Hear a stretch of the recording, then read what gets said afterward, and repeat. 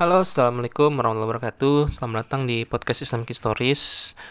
Nah, di episode kali ini kita akan Q&A lagi dan pertanyaannya tuh gini.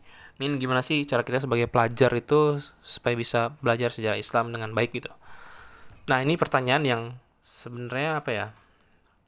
Jadi masalah ya di banyak ini ya, di banyak orang ya, banyak orang Indonesia gitu. Karena pelajaran sejarah di sekolah atau pelajaran sejarah Islam lah khususnya di sekolah itu boring banget. Beneran. Jadi saya tuh waktu sekolah tuh benci banget sama sejarah itu karena gimana ya? Isinya tuh cuman dua itu ya. Kalau nggak nama dan tanggal itu di antara dua itu aja tuh. Nama ini siapa, terus tanggal kejadian ini kapan. Jadi itu saya tuh malas gitu belajar buat apa gitu kan. Saya nanya-nanya apa, saya tuh ngafalin nama tanggal itu. Karena itu bisa googling aja gitu kan, bisa bisa cari aja gitu. Nah, cuman eh, ketika saya di kampus kan akhirnya saya tahu ya bahwa cara belajar sejarah itu bukan kayak gitu sebenarnya. Ada banyak cara yang lebih oke gitu. Nah, cuman kan ini masih jadi masalah gitu buat pelajar-pelajar ya. Nah, pertanyaannya gimana caranya supaya bisa belajar sejarah Islam dengan baik gitu. Gimana ya? Sebenarnya kalau misalnya menurut saya tuh yang pertama tuh cara shortcutnya ya. Cara shortcutnya itu adalah kenal secara pribadi dengan eh, ustadz yang fokus sama sejarah Islam itu atau sama dosen yang paham sejarah Islam itu.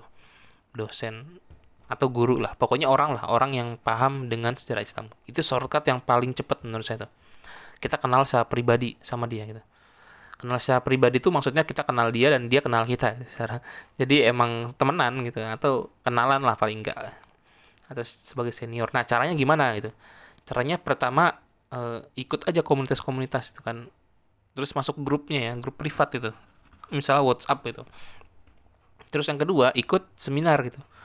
Ikut seminar. Jadi kalau misalnya pas diadain, tapi yang ini ya, yang teman-teman kira-kira gitu loh, pesertanya nggak banyak kah? Karena kalau misalnya pesertanya banyak, pasti nggak bisa tuh. Kalau misalnya peserta dikit kan kita bisa kenalan kan, kita bisa ngobrol lebih banyak gitu. Nah, itu adalah shortcut yang paling cepat yang bisa saya bayangin gitu. Karena kalau misalkan cara yang lain itu agak lama gitu. Nah, cara yang kedua adalah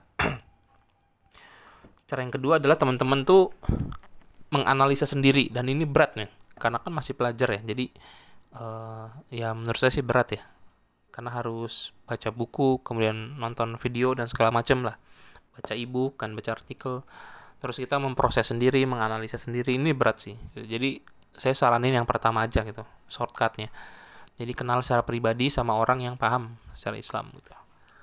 Jadi mudah-mudahan bermanfaat ya, itu aja sih saya kepikirannya gitu karena waktu saya pelajar juga saya benci sih sama sejarah Islam dan saya berpikir kalau misalkan waktu itu ada orang yang bisa diajak diskusi ngobrol gitu kan, oh pasti asik banget itu gitu sih.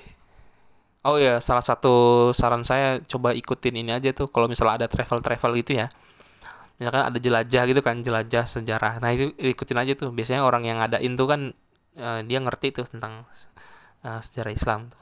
Ntar nanya-nanya ke dia aja kan, kenal pribadi juga. Kalau misalkan travel tuh jelajah-jelajah gitu kan sedikit yang ikut biasanya. Selain seminar ya itu bisa jadi alternatif ya. Oke, terima kasih banyak. Mudah-mudahan bermanfaat. Assalamualaikum warahmatullahi wabarakatuh.